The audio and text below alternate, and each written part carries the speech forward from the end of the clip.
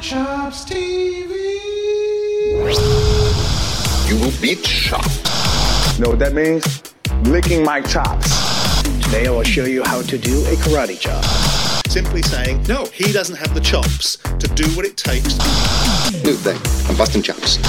Welcome to Chops TV, featuring Jennifer Lopez. Now here's Chops.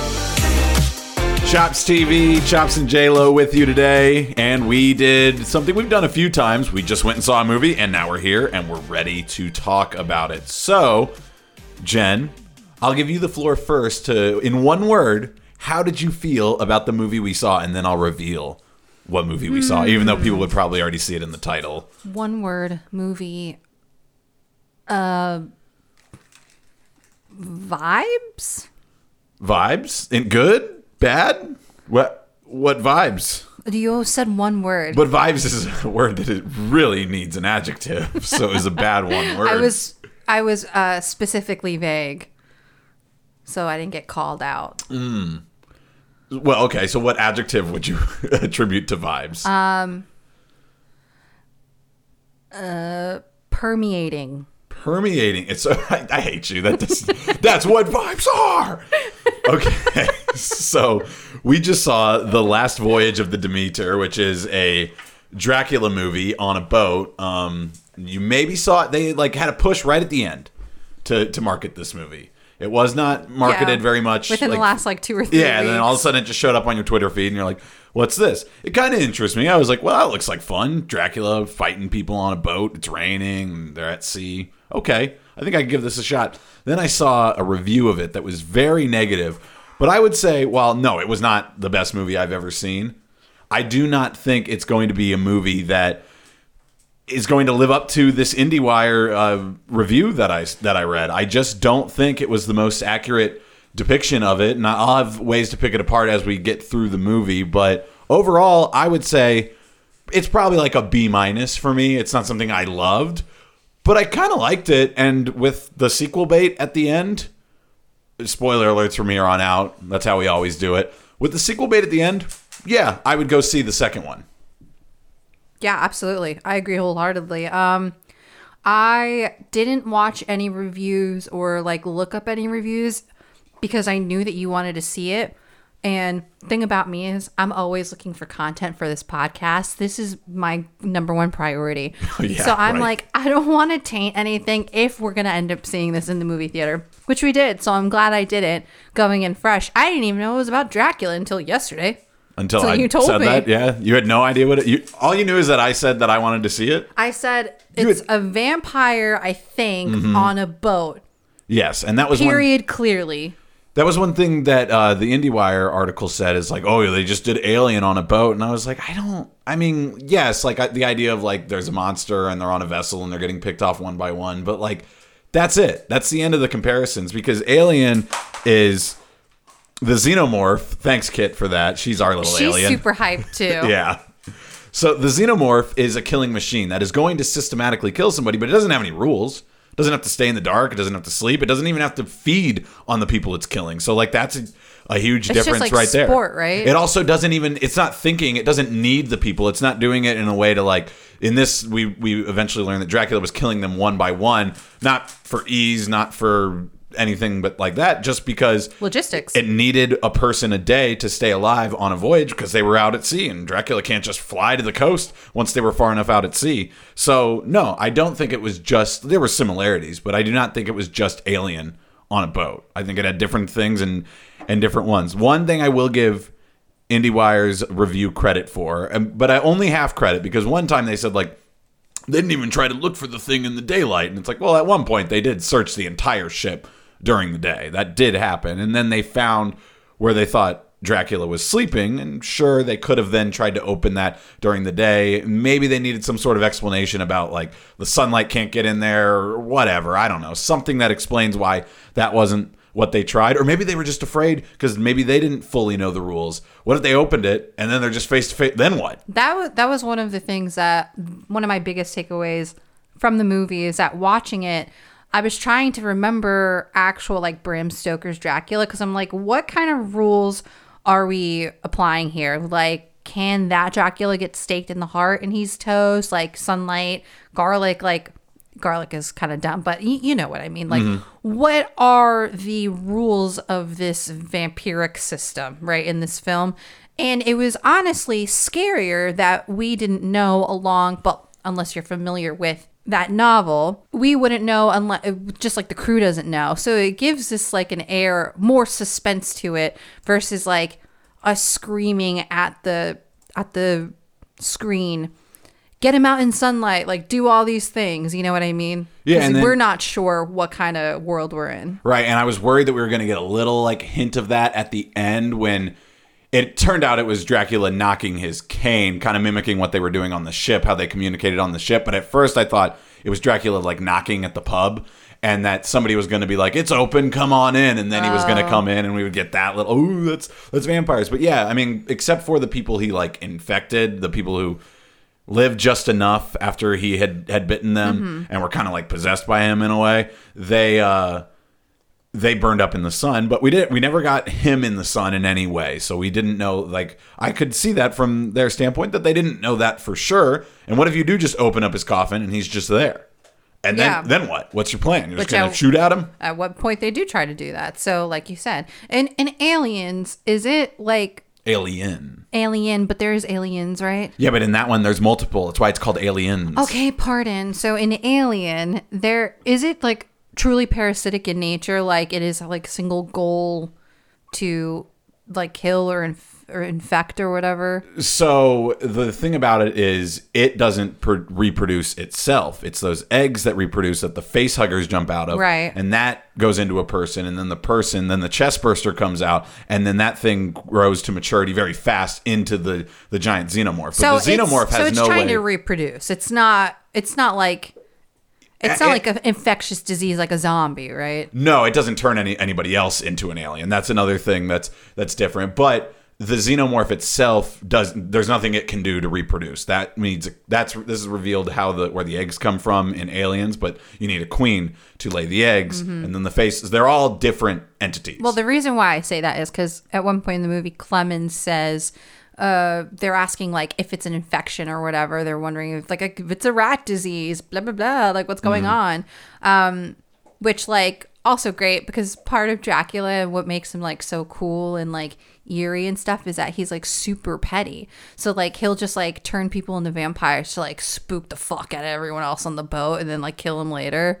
Yeah, and I guess there is a little bit of that. Once he like knows that it's found out, maybe that like they're all like, okay, something is afoot here. This isn't just like a rabid dog or a guy who got drunk and fell off the side of the boat. After like the third kill, they really know it. Well, like he doesn't have to kill the kid, right? He drains him of most of his blood, but leaves enough to turn him into a vampire for what? There is no reason except for entertainment. Yeah, you're right. Once he gets to the part where like the notion is there that like they know Dracula's there, he doesn't fully kill anybody except for I guess the cook who escapes on the lifeboat, but he would have to bring him back onto the boat. Fuck that guy anyway. Yeah. So no, Dracula fucks. Yeah, or at least fucks with people. Yeah. I was interested in this. Do you know what Demeter means?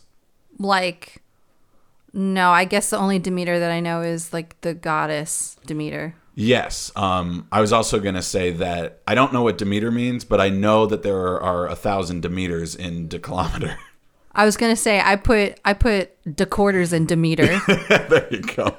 Yeah, so the Greek goddess of agriculture, but I also in Greek myth, she is the goddess of agricultural fertility and protector of marriage and women, which I thought was interesting because there's only one woman on the boat who you could argue is kind of being protected by the men on the boat, but the men on the boat are just fodder for him because the Demeter is not protective of men. I don't know. There's something to that, but that goes all the way back to Bram Stoker. Hey, Bram Stoker, I hardly even know her.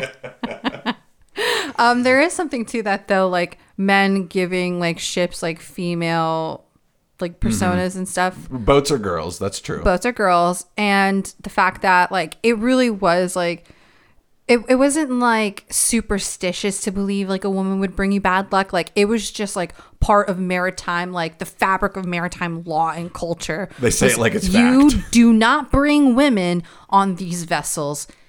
will have to fucking throw her overboard. And they talk about throwing her overboard the minute that they see her. Mm-hmm. So another thing that the IndieWire thing threw out there that I'm just kind of working through that as I was thinking it, because I was like, okay, so when are we going to get a real good look at this? Because there are some times reportedly like where it's a guy acting it, and I don't know if it's mocap or if it's I'm assuming it's mocap, but then it's also times where it's just straight up CGI because like you can't have a guy like fly and stuff like that. And that article, the review said that it was like early 2000s CGI, and honestly, no. I mean, it's shrouded in darkness a lot. It's got a lot of fog. It's got a lot of rain, so that makes the job easier. But I thought it was good enough. And honestly, as long as CGI is good enough and it doesn't look like it's an N64 video game, I'm okay with it because I know how overworked all the VFX artists are in Hollywood, how overworked and underpaid they are. So as long as it looks good enough, I am totally okay with it, and it does not like take me out of the movie. I can suspend my disbelief enough because I'm looking at fucking Dracula. Yeah. Like, it's not going to look real anyways because there is no like charcoal colored man with wings that runs around a boat and kills people by biting them on the neck. Yeah. Like, I think if you're unfamiliar with like Dracula lore, just like throughout like cinema, I think it would be easy to go into this like, if you know it's about Dracula, you're expecting something that looks a little bit more like a man. Mm-hmm. But like the early Dracula movies, like he does look like more like a Nosferatu type of vampire. So I thought aesthetically, even with the CGI and stuff, it works because like obviously like as he keeps eating and feeding, like he gains more power and he, starts to stand up straighter and has more mannerisms. Because my thing was like, how the fuck is he going to get to London looking like that and like get off the boat, you know what I mean, and when walk did he around. grab his cane? Right, when did he get? I guess when cane he was back? when they tried to trap him down there, that's when he was like, grab my cane, kill the first mate, and then we're gonna go and my top hat, and then cheerio, thanks for the ride, and he flew off to London. Yeah, that's the other thing too, like because the girl at one point was talking about him and that like he disguises himself as a man. When I first heard that, I like got to that almost reminded me of the movie The Thing, where like, he killed somebody, but maybe he like can shapeshift away into like looking like somebody else, which is what The Thing does. The Thing can turn into any living creature and look like it. Mm-hmm. And so it's the whole thing is nobody knows who is who. And I thought they might go that route for a second, that there might be something like that, because I mean it's Dracula, you can do a lot of things with him. But what she really meant, and what I got at the end, is that like he disguises himself in the way that people would think of disguises back when like this stuff was written. Yeah. Like he puts on clothes and like wears a hat and a jacket. And so he looks human enough in the dark. He Supermans it. Yeah. But he's Don't still look like, too close. He still looks like Superman. Right. But he looks like a monster even though he's got a top hat on. Yeah. And glasses and a tie and works at the Daily Bugle. Right. So that's the Superman version of Dracula. Right. So... Sorry, go ahead. Go. So I was going to say, overall, I liked it, which is surprising to me. Yeah, and it definitely didn't like dive into so bad it's good. It wasn't that. It wasn't a factor like that because we've been known to get into that. Malignant, what was it? Grim Cuddy versus Dracula. Bring that to theaters. I would watch a Malignant 2. I would probably be like, you guys don't need to make Grim Cuddy 2. That was good for a one-off. But when I was watching it, I was thinking of horror movies that I've watched recently that I had maybe even some excitement for. And like, ooh, what's this going to be? And remember how much I hated that Texas Chainsaw Massacre that came out a couple of years ago? Yeah, you did hate that. I think that is still my only F on the Chops movie reviews, my only official F. Because it's like eye rolling and like it's not scary in any way. It just induces you to just be like, this is so dumb. Whereas this movie, I think period specificity was pretty good. Yeah. I would agree. I think the accents Except were good. for one thing on that. I understand that like germology or whatever the fuck it's called, like all that stuff wouldn't like really get popular in like to the 20th century. Like the understanding of germs and how it can like infect areas of, whatever surgical areas and stuff. Why the fuck was he doing those blood transfusions on that dirty fucking arm? That girl's arm was filthy and he was just sticking her with needles over and over again. I don't know also like, clean the area. did they know anything about blood types at that point, or was it just luck of the draw and just like, let's hope that this is a match, or do bloods match I'm up not sure. okay no Yeah. matter what? But now we know so much that like we're only going to put the correct blood in. I was wondering that too. Like, how far is hematology? I think that's right. Like hemoglobin is in. I think hematology. I could be wrong, but that's what I'm saying.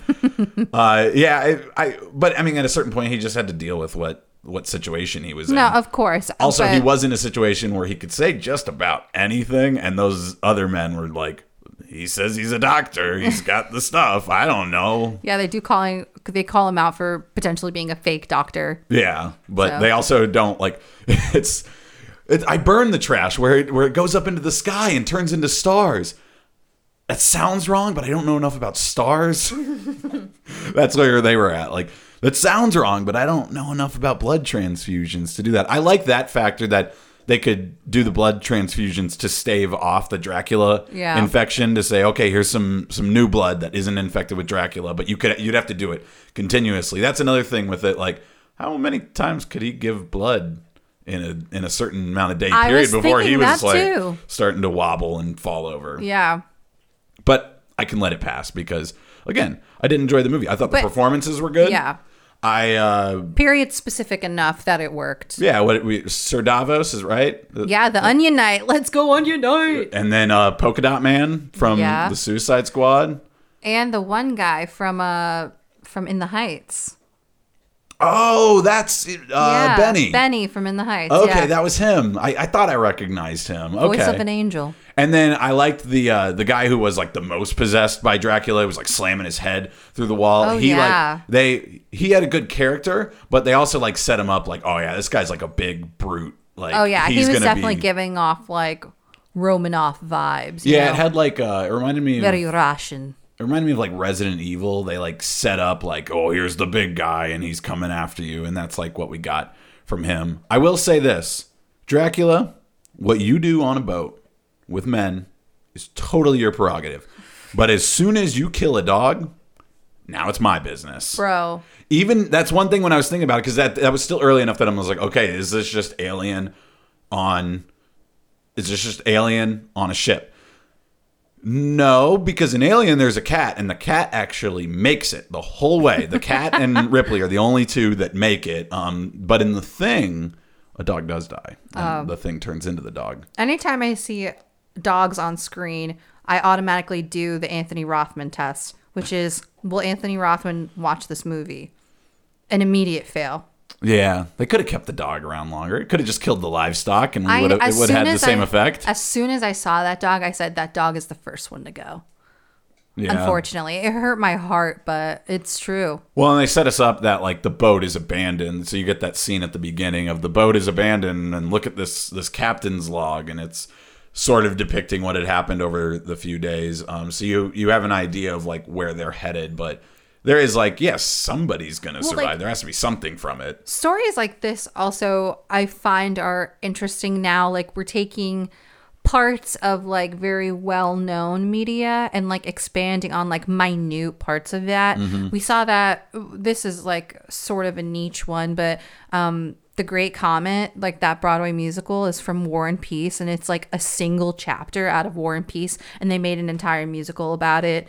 Rogue One is like this idea that like how did they get the plans of the Death Star? Right, and they build an entire thing around it. So I think I like it. I don't know if we've like exhausted that quite yet, but it's very interesting because it does make me want to like revisit the source material. Yeah, I was actually thinking the same thing, that I was like, ooh, when at the end, I can't remember what it was called, but they showed the pub that he was in, and I was like, I bet that's a reference. Yeah. I bet that pub is somewhere they go in the actual Dracula novel. So yeah, it did actually get me in that mood as well, and it's a nice way to use existing IP, so you get that thing that the studios want, that people know this, and we can market it as something that they know, but also gives the filmmaker a chance to be pretty creative and do something original with it, and just be like, here's what my interpretation of this small thing, and if I just stretch it out, here's how I filled in the blanks, without also the people who are diehard fans of it being able to sit there and be like, you didn't adapt it exactly like I wanted. Right. Because it is, like, it's like semi-original in that sense. Yeah.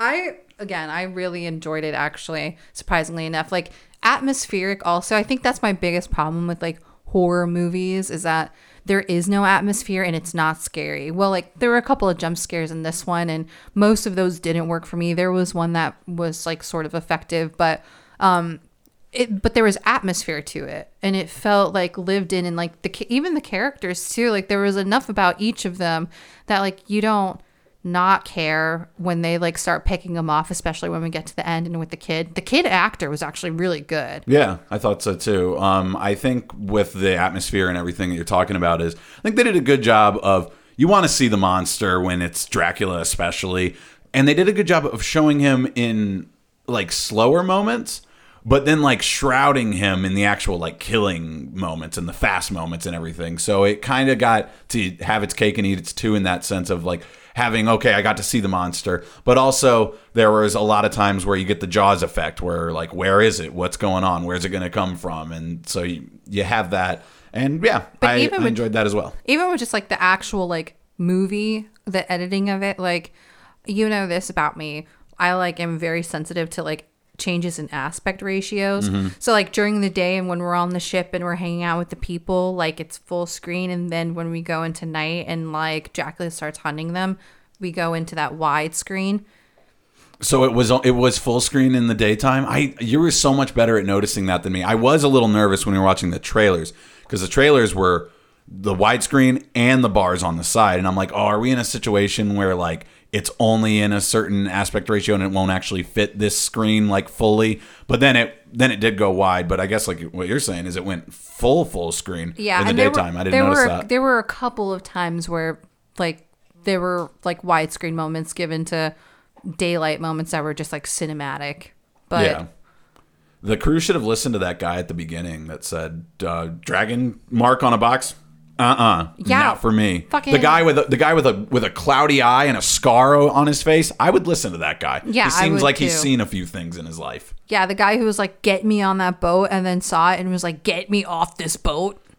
Yeah, trust that guy. I agree. So now we've got kind of our like Van Helsing character to I was gonna say, on. Does Clemens turn into Van Helsing? Like, that's kind of what it feels like it's alluding to. So I would hope that it's not just saying that like then this led to Bram Stoker's I keep saying it Bram Stoker's Dracula. It's because Bram and Dracula have an R, so why not Stroker? I would hope it's not just a like lead into, then the story happens. I kind of want the sequel. I enjoyed it enough. I absolutely enjoyed it enough.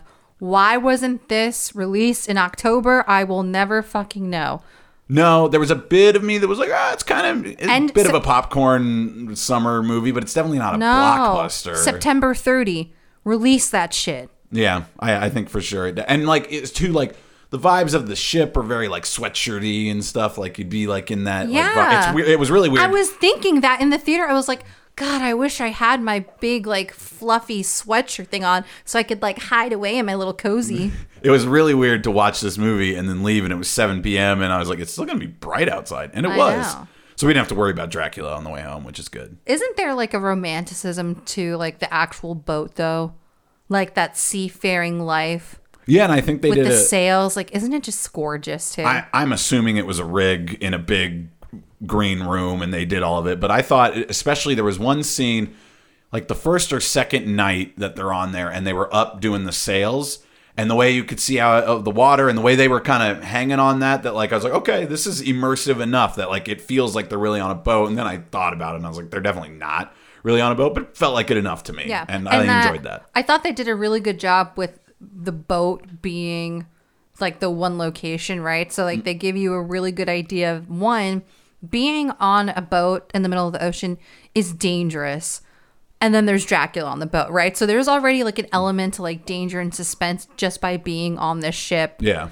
In like 1897. And so they did a good job where the kid took him around and was like, here's where all the things are. But they also did a good job of not having the girl character. What was her name? I can't remember. Anna. Anna.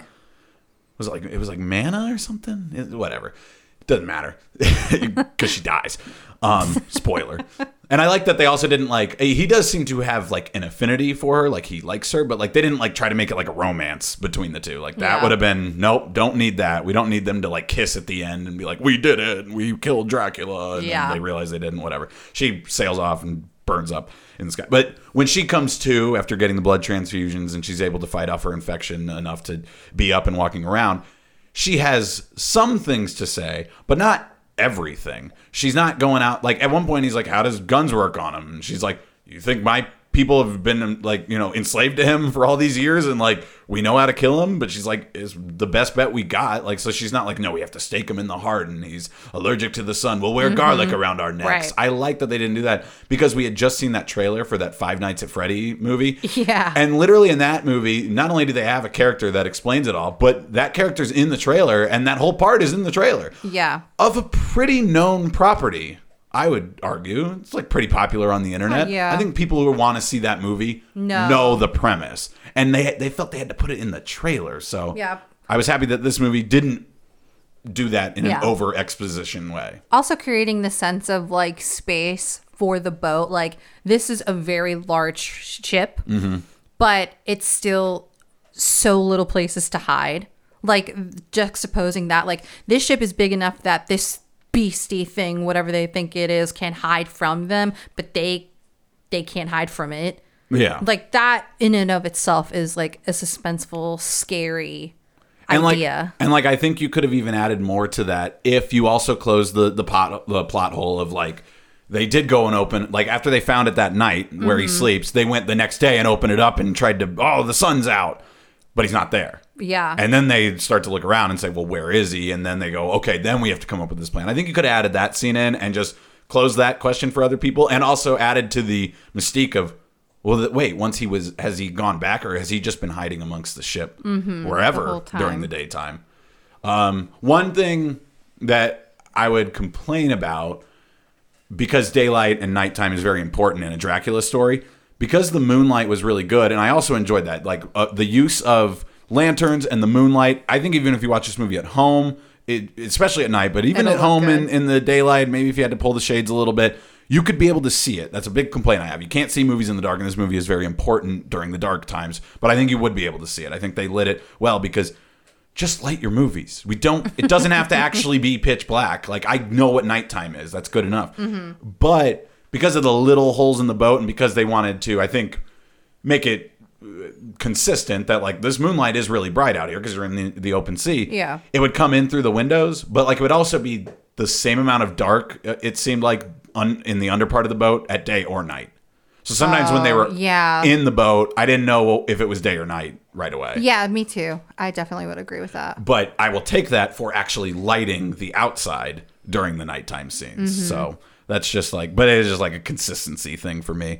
Yeah, I would say it's not a needed theater experience, but actually wait for October when it is on streaming. And I would totally recommend The Last Voyage of the Demeter, which we just ruined for you by spoiling it. But you'll forget it by October and you'll just remember, hey, Chop said go watch this movie. I would absolutely agree. Clearly, the director and producers and marketers of The Last Voyage of the Demeter are pro August 1 spooky season. I guess so. Yeah, August is, well, all the holidays are over, right? Yep. July 4th happened. It's spooky season already. We're heading into it. One other thing I will give as advice for us, we have an AMC near us. Tuesday's the cheap day. Find out whatever your local theater is. Find out what the cheap day is. And I totally recommend that if you can get out of work early or if you don't mind staying out a little bit later, go and get an afternoon, evening movie on the cheap night. It's fun. The theater's usually not too packed, even though some people might come in and talk, even though they're one of 6 people in the whole theater. I've been complaining about this since COVID. But overall, I think it's one of the better ways. Everybody thinks, oh, Friday night, Saturday night, let's go see a movie, but you're so busy anyways. Like, just go on a Tuesday. And fuck that. Seeing a movie on a Friday night, kiss my ass. Seeing a movie on a Tuesday night, chef's kiss. Yeah, I'm an adult. Grow up. Go see a movie on a Wednesday at noon. Yeah, exactly. Just leave work and go see The Last Voyage of the Demeter. Do it tomorrow. I tell you what, for a movie that I didn't think I was going to like, and I paid $2.20 to go see for both you and I. We had some rewards built up because we bought all the Barbenheimer tickets. Not sponsored, but AMC premiere. Let's go. Nicole Kidman, we love you. Theater. Takes you places you've never been before. I'm not good at accents. What else does she say? She says, heartbreak feels good in a place like this. She's wearing her Jack Skellington outfit. You sound just like her. Oh, yeah. That's crazy. My legs are just as long, too. So, yeah, go to your cheap movies whenever that is, and don't go out to the movies on Friday. If you do want to watch a movie on Friday, this one, most people have Amazon Prime because most people have, they want the deals on Amazon. Yes. So this one would be available on it. I will let you introduce it because you were like, we have to watch this. And I was like, all right. I was not too into it at first. And I said, you know what? I think he's going to like this one because you love a rom-com. There's one thing about Mark. He's going to watch the shit out of a rom-com. Especially if it has the idea of being cheesy, kind of Hallmark Christmas movie goes down. I was going to say, I said, look, this is about two gay men. It is a rom-com. And you said, does it have Christmas? I said, it takes place over a period of time, potentially. And you said, yes. Then I'll give it a shot. That's all it took. And it did have Christmas and New Year's. Yes. It had all those things. So what was it? Oh, red, white, and royal blue. And what's the premise of this movie? Okay, the premise of this movie, in a very realistic world, the Prince of England and the son of the American president hook up and get together and fall in love. Yeah, so it's one of those. And as I was watching it, the one thing came to mind for me, and I was like, think about the evolution of the President's Child movies since the 90s, because this used to be a mainstay, and I feel like we haven't seen it as much anymore. I think it's because politics have become so polarizing now that people are like, we don't even want to dive into somebody as any politician's child now. But in the 90s, I guess things were just a little easier, maybe even in the early 2000s, because it goes, I looked this up, it goes, First Kid, the one with Sinbad, where he plays the Secret Service guy. That comes out in 1996. Great movie. Then there's My Date with the President's Daughter. My Date with the President's Daughter. It had its own song. That was Will Friedle. He was the one going on the date with the President's Daughter. He was good. The older brother, Eric Matthews in Boy Meets World, right? Also Ron Stoppable, the voice of Ron Stoppable. Sure. That came out in 1998. Then in 2004, both of these came out. So I'm guessing this was a Armageddon, Independence Day? No, Armageddon and Point Impact. Oh. What's that one called? Deep Impact. Deep Impact. I'm guessing it was one of those situations where they were coming up with a movie and they split ways and they said, well, I'm still going to make it. Because it's very odd to me that there were two movies in 2004 about daughter of the president goes out to find a boyfriend and it's fun and everything. But you have First Daughter with Katie Holmes and Chasing Liberty with Mandy Moore. So that was the first thing I thought of. And now we've gotten to the point where we're going across the pond and it's a gay relationship. So we have everything now. It has come full circle. It started out, it was actually a kid's story. Yeah. Then it was somebody else was the main character dating the president's daughter. Then it was the president's daughter is dating somebody and she's the main character. And now it's finally a president's son. President's a woman. So that's different too. And it's a gay love story, but not just any gay love story, with the Prince of England. Yeah, two things. First thing, I was going to say the most unrealistic part about this movie is that a Democrat from Texas who's a woman is the president of the United States. It does seem like an unlikely place for our first woman president to come from. Correct. Which there doesn't seem to be any sort of revisionist history that she's not the first woman president. It does appear that that's part of the story. Secondly, the Katie Holmes President's Daughter movie is the superior to all of them. I believe so. Even to Red, White, and Royal Blue. No, but that's a different. Well, I guess it's the president's son. Yeah, movie. That's different. President's Daughter, Katie Holmes, for all intents and purposes, in my brain canon, is the president's daughter to this day. So you are my tabloidy person that I go for like, okay, like this like stupid celebrity schlock. Is this something that we're like would really be covered this way, or how's it going? And in the beginning of this movie, or counterpoint, very serious journalism. Sure. In the beginning of this movie, the Prince of England and the president's son, he's at the wedding of the older prince, the older brother of the prince he ends up falling in love with, and they don't see eye to eye. They don't like each other, and so they're arguing, kind of just having like a little spat at the reception. The president's son is drunk and eventually knocks over the giant cake. And then it becomes like international news. I do believe that part. But then it was front page of the New York Times. And I was like, would it really? I mean, I know it involves a lot of people. Would that really? Cake falls over. Does that make front page of the New York Times? And I said the New York Times is a trash piece of journalism now, or something like that. Yeah, and I was like, all right. I said absolutely it would make front. Maybe it would use make the word hack at some point. It absolutely would make the front page of every major news network. It would be like the running story on CNN and Fox. It would be like everywhere. It would be everywhere. Honestly, it would probably come up on some of our daily shows on The Fan. If that happened, that would be a big enough thing. You'd wake up in the morning. Prince of England and first kid get into a cake altercation at the royal wedding. Yeah, that would, every single person on the planet would be talking about that. Not everybody. That's too many people. That's too many. But yes, half the people on the planet would be talking about it. Yeah, everyone would be, okay, imagine this. We live in a world where teenage girls get to obsess over two really, really hot people, and they're both respectively in the White House and at Buckingham Palace. Like, he was in the other one.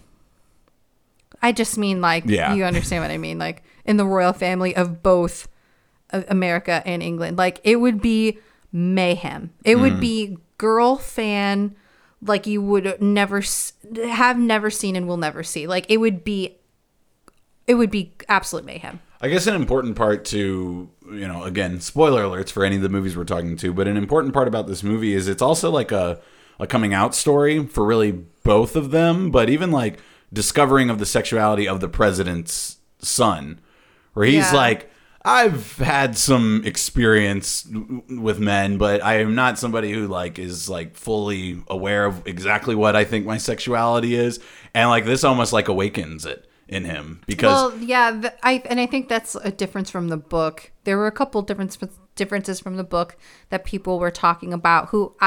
Full disclosure, I have not read this book. It is a very, very, very, very popular book, so people have a lot of feelings about it, obviously. But apparently in the book, I think Henry, who is the president's son, is a little bit more like taken aback by like his feelings about Alex, where he's like, he wasn't even really like in tune with like his feelings like sexually towards men. And then obviously like that moment with Alex, like he's like, oh, maybe I need to reconsider like what my sexuality is. And this one in the movie, he seems pretty confident in his bisexuality, but hasn't really entertained it because of like his position as the president's son. Yeah, like he says like he's like had two experiences with a guy, but it's not really something he goes for. And he does have like they both do. I think from the prince's standpoint is a little bit more of just like cover, but they have like a Playboy mentality to them, like, or at least like an image to them that they're out on these extravagant trips and look at, oh, he was spotted here with this lady. That's like laid out in the beginning. For Alex, it's a beard. For Henry, guy just likes to fuck. He's down for a good time. Yeah. Except not with the journalists though. That was one thing that like unhinged press secretary was adamant about. Like, what are you doing talking to these journalists? Like, absolutely, for the love of God, do not enter an affair with a journalist in Washington, D.C. And then she was in a relationship with a member of the King's Guard. Yeah, well, Is that what it's called in England? I don't know what it's called. Whatever. I think the King's British Guard is from Game of Thrones. I know, but that's why I went with it. Whatever British Royal Secret Service is. Yeah, I think that guy. Yeah. Essentially, that's what he is. Yeah. Yeah, so she, I guess she was just covering for herself. Who knows? Maybe she's just like, I'm better at hiding it. No, she's just a press secretary and knows that this stupid, horny college kid is going to get into a muck of trouble. Is she the press secretary or the campaign manager? You know what? That's a good question. She's one of the. I think she's campaign manager because she's always talking about numbers and demographics, and he's the one he's talking about sending the memo about here's how I think we win Texas. I guess that's true. Which, yeah, he goes down there and signs up enough people to vote in Austin to have Texas go blue. All right, movie. Okay. You're the movie. But yeah, she. At what who has more authority, campaign manager or just son of president? I guess she just has to try to get a wrangle on it. But at a certain point, can't he just do whatever he wants? Because when she discovers them. After the DNC, she's like, this can't happen. You can't do this. He has to leave. We can't. Nobody can see you. Mm-hmm. And it's like, can't he just be like, no? I guess he works for her at that point. She's kind of his boss too. I don't know. Those are weird lines. They do have moments in the movie where Uma Thurman, by the way, 2024, where she is very clearly in her president bag, there is a time and a place for familiar relationships, and there is a time and a place to get serious about trying to get 4 more years in office. So maybe it's a little bit of that where she probably would advise her campaign advisor to fucking get a handle on this kid. I'm busy with the nukes. But then when he does come to her to confide and talk about I'm in love with this person and it's a boy and that's different than what you may have expected. She calls in her Secret Service and is like, we're going to need some pizza. So she does have the mom moment too with him. Yeah, there is a very human element to it. Juxtaposed to the British monarchy, famously easygoing people. So I'm not sure why they were depicted in such a negative light in this film. I liked that running gag where the president's son didn't know anything about British history, and he's like the Prince of England at one point is like, oh, they just locked me away forever, and he's like, they can't do that. We really got to get you a book on British history. They can do that, and they have, and they will many a time. It's a tradition in their. The king is a little definitely not with it, but does come around to if you want to do this, then it's your bed to make, and I'm not going to stop you at this point. Especially once it looks like I think that's the thing that turns it for him, which is kind of is that the best way to depict it? Is him being supportive? He really just goes, oh, so the people support it for the most part. They're having demonstrations about we like our gay prince, and then he kind of allows them to go out there and present themselves to the world. But the brother prince. Dick. That guy sucks. And they made him look like how you would picture the villain from a 1920s movie. Mm-hmm. He had that haircut and he's always in a suit and didn't like that guy. Yeah. Not a fan. I will say, as far as the king is concerned, or just the British monarchy in general, they are so unpopular that there is nothing that they could do aside from I don't even know what they would have to do, but they are so unpopular that one of the royal family members coming out would only be net positive for them. Yeah, you're right. They are so unpopular that if you had the British public, young British public who are anti-monarchy. Yeah, I know what you mean by unpopular. Is it low approval? Because they're obviously very popular. People go crazy about it. Yeah. But infamy is too strong of a word, I think. So, yeah, I guess. No, there is a growing sense that the importance of the monarchy is fading, and basically the whole role of the monarchy in this day and age is justifying their existence. Mm-hmm. Why should you keep us around? Yeah, I know. That's when he calls him Your Majesty, and he's like, it's Your Highness. Your Majesty is reserved for the king, and I'm like, why does this American boy have to call you anything? He was just messing with, the president's son was messing with him at that point, but then he actually does correct him, and you have to be on my right side, and it's man, I just would have no patience. I understand that he has to because he's trying to be diplomatic and stuff, but yeah, I have no patience for that. That's the thing I always go with is if somebody introduced me to their boss, I'm not going to call him Mr. Smith. I'm going to call him by his first name because he's not my boss. I don't give a shit. Yeah. I don't have to be respectful of him. He's your boss. I don't care. That same thing happened with coaches. Sometimes, like on the radio show, people are like, "Oh, you should call him coach. You can't just call him by his first name or his last name." And I'm like, he's not my coach. Yeah, I'm not out there running laps. Yeah, we're both adults. I'm just going to call him by his name. He's not going to call me by anything formal. So that's, I don't know. Yeah. I have a big thing with formalities of like people who haven't earned it from you. Well, we fought a whole war so that we didn't have to use like titles of state. Exactly. So, yeah, 1776. Fucking Boston. Look it up. Like, bitch. I would call the president of the United States because they're like my president. I would call that Mr. President. Yeah. That I'm okay with. But like, senator from a different state, I'm not so sure. I would say Mr. Senator. Really? What's up, Ted? That's what I would go with.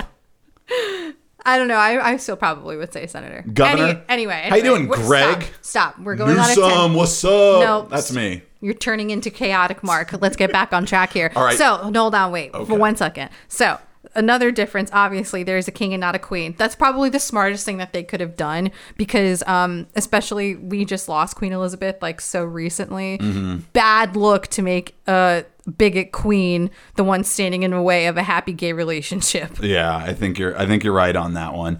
Last thing I want to get to, you wrote, "Why don't rom-coms work anymore?" What do you mean by that? So I was trying to figure out why I like this movie, and it is a huge recommendation for me.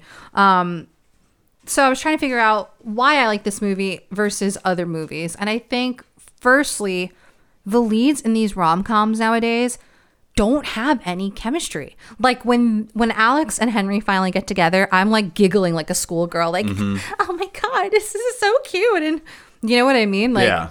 And when they have intimate moments, like, I'm like, yeah, like, this is great.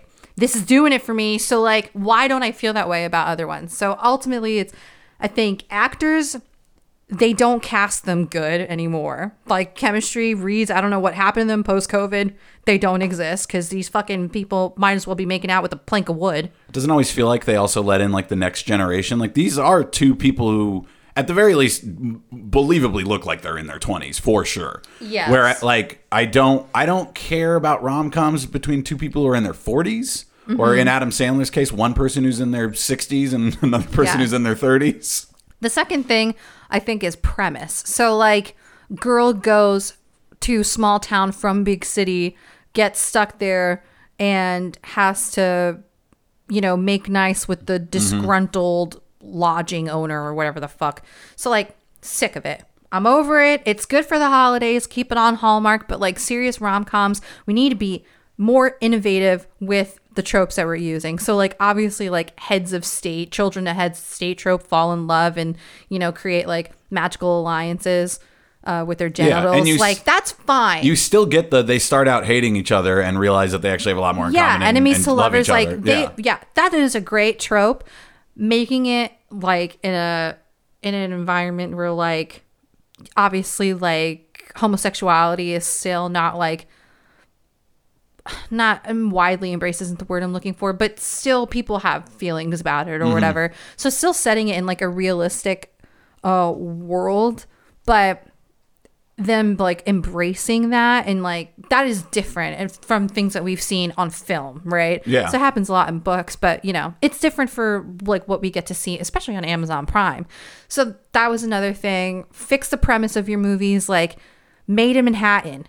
Great concept, right? Great premise, falls in love with the senator, right? So like great stuff there. There's a little too much now of elder millennial, that kind of thing where like they break up with somebody and then they realize that they should be together, or they realize that the two people who broke up with each other, that they're together. I'm thinking there was that Charlie Day, Jenny Slate one that was okay, but that was that premise. But like there's a lot of those now, and that's like the thing they've come with. Or let's have a bunch of characters and then they find out which one likes each other type rom-com. That is like something that you do now where it's like, we're not going to write one full story. We'll just write 4 half stories and it'll come together for one full movie. So then I think thirdly, relatability. This happens a lot when like studio execs think that they are teenage boys and girls and like try to write romances between them. But it's like the lingo's all wrong and it doesn't feel authentic. This movie did feel like relatable in a way. Dude, she tagged me on Face Mash. Oh, yeah, dude. She is DTF. Yeah. Yeah, exactly. That kind of stuff, yeah. Right. So when they're like, a large part of their relationship at first is like via text. And that's something that we talk about a lot is like, why can't they get like texting right in movies? Mm-hmm. So they try to do some interesting stuff with that, but it felt like, still like... They feel like they're talking to each other, like they're in the same room and they're narrating it and it's not showing up on the screen. But also unrealistic, maybe because they're people of a higher esteem, but like the fact that they were emailing... Oh my God. And then their emails get leaked. How like you did could just forget that? You could just do that with text, guys. Like you could just have the same exact plot and the texts get hacked and they get leaked. Yeah. When we were watching it, the first thing I said was, that better be a secure server. Because why the fuck are you like sending dirty emails? It doesn't make any sense. People that age wouldn't send emails either.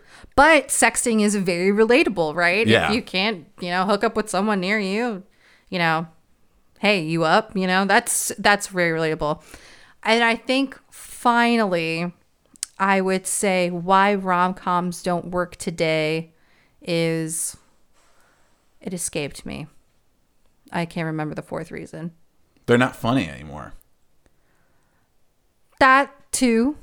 Yeah. I wouldn't say this one is overly funny too. I think this one does work, but I think that we are missing, I know I just made a crack about Adam Sandler because he's still making them, but like in the 90s, like we were just talking about The Wedding Singer yesterday, like that movie's legitimately funny, but it also works on its own as a good rom-com. And I think rom-coms miss out on the humor a little bit too much. Sometimes they go into the action. There was that Josh Duhamel, Jennifer Lopez one that like it was kind of funny, but like it wasn't that great. Like that one had like all the wrong things of like it, like the conflict of them being together didn't make any sense because they were in their 50s.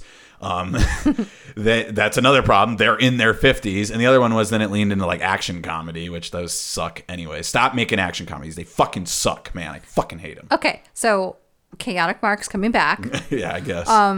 I guess I'll work on my fourth reason why rom-coms don't work anymore. But those are 3 solid starts, I think. Well, there you go. A double dip today on movies. I would say Last Voyage of the Demeter, you are good to wait to streaming, but I do recommend Red, White, and Royal Blue, already out on streaming. Go ahead and see it. Red, White, Royal Brew. Pop a couple brewskis. There you go. Sit down with some of your closest friends. Make a drinking game about it. Yeah. Every time they email, drink. Every time someone says Madam President, drink. Every time somebody almost like discovers them making out or something, drink. Good one. Gay innuendo, drink. Anytime you see the older Prince brother, drink. Finish a drink. Finish. He sucks. Shots. Yeah. Shots. Just make it through that scene. Anytime they say something political that you're like, I'm not so sure, drink. Drink, yeah. So there you go. There's some rules. You can add your other ones, but Red, White, and Royal Brew is on. Chops TV approved. Oh, also, I liked when Henry tried to tell Alex that he loved him, and he tried to sink himself at the bottom of the lake. Very relatable. just to dive out. Just to get away from him. Did you try to dive into a lake the first time I told you I loved you? I was actually on a beach. Yeah. So there you go. Well, there you have it. And now, all these years later, we host a podcast together. So you can say it worked out. I guess. Did it work out, or is it still working itself out? Thanks for listening, everybody. Chops TV.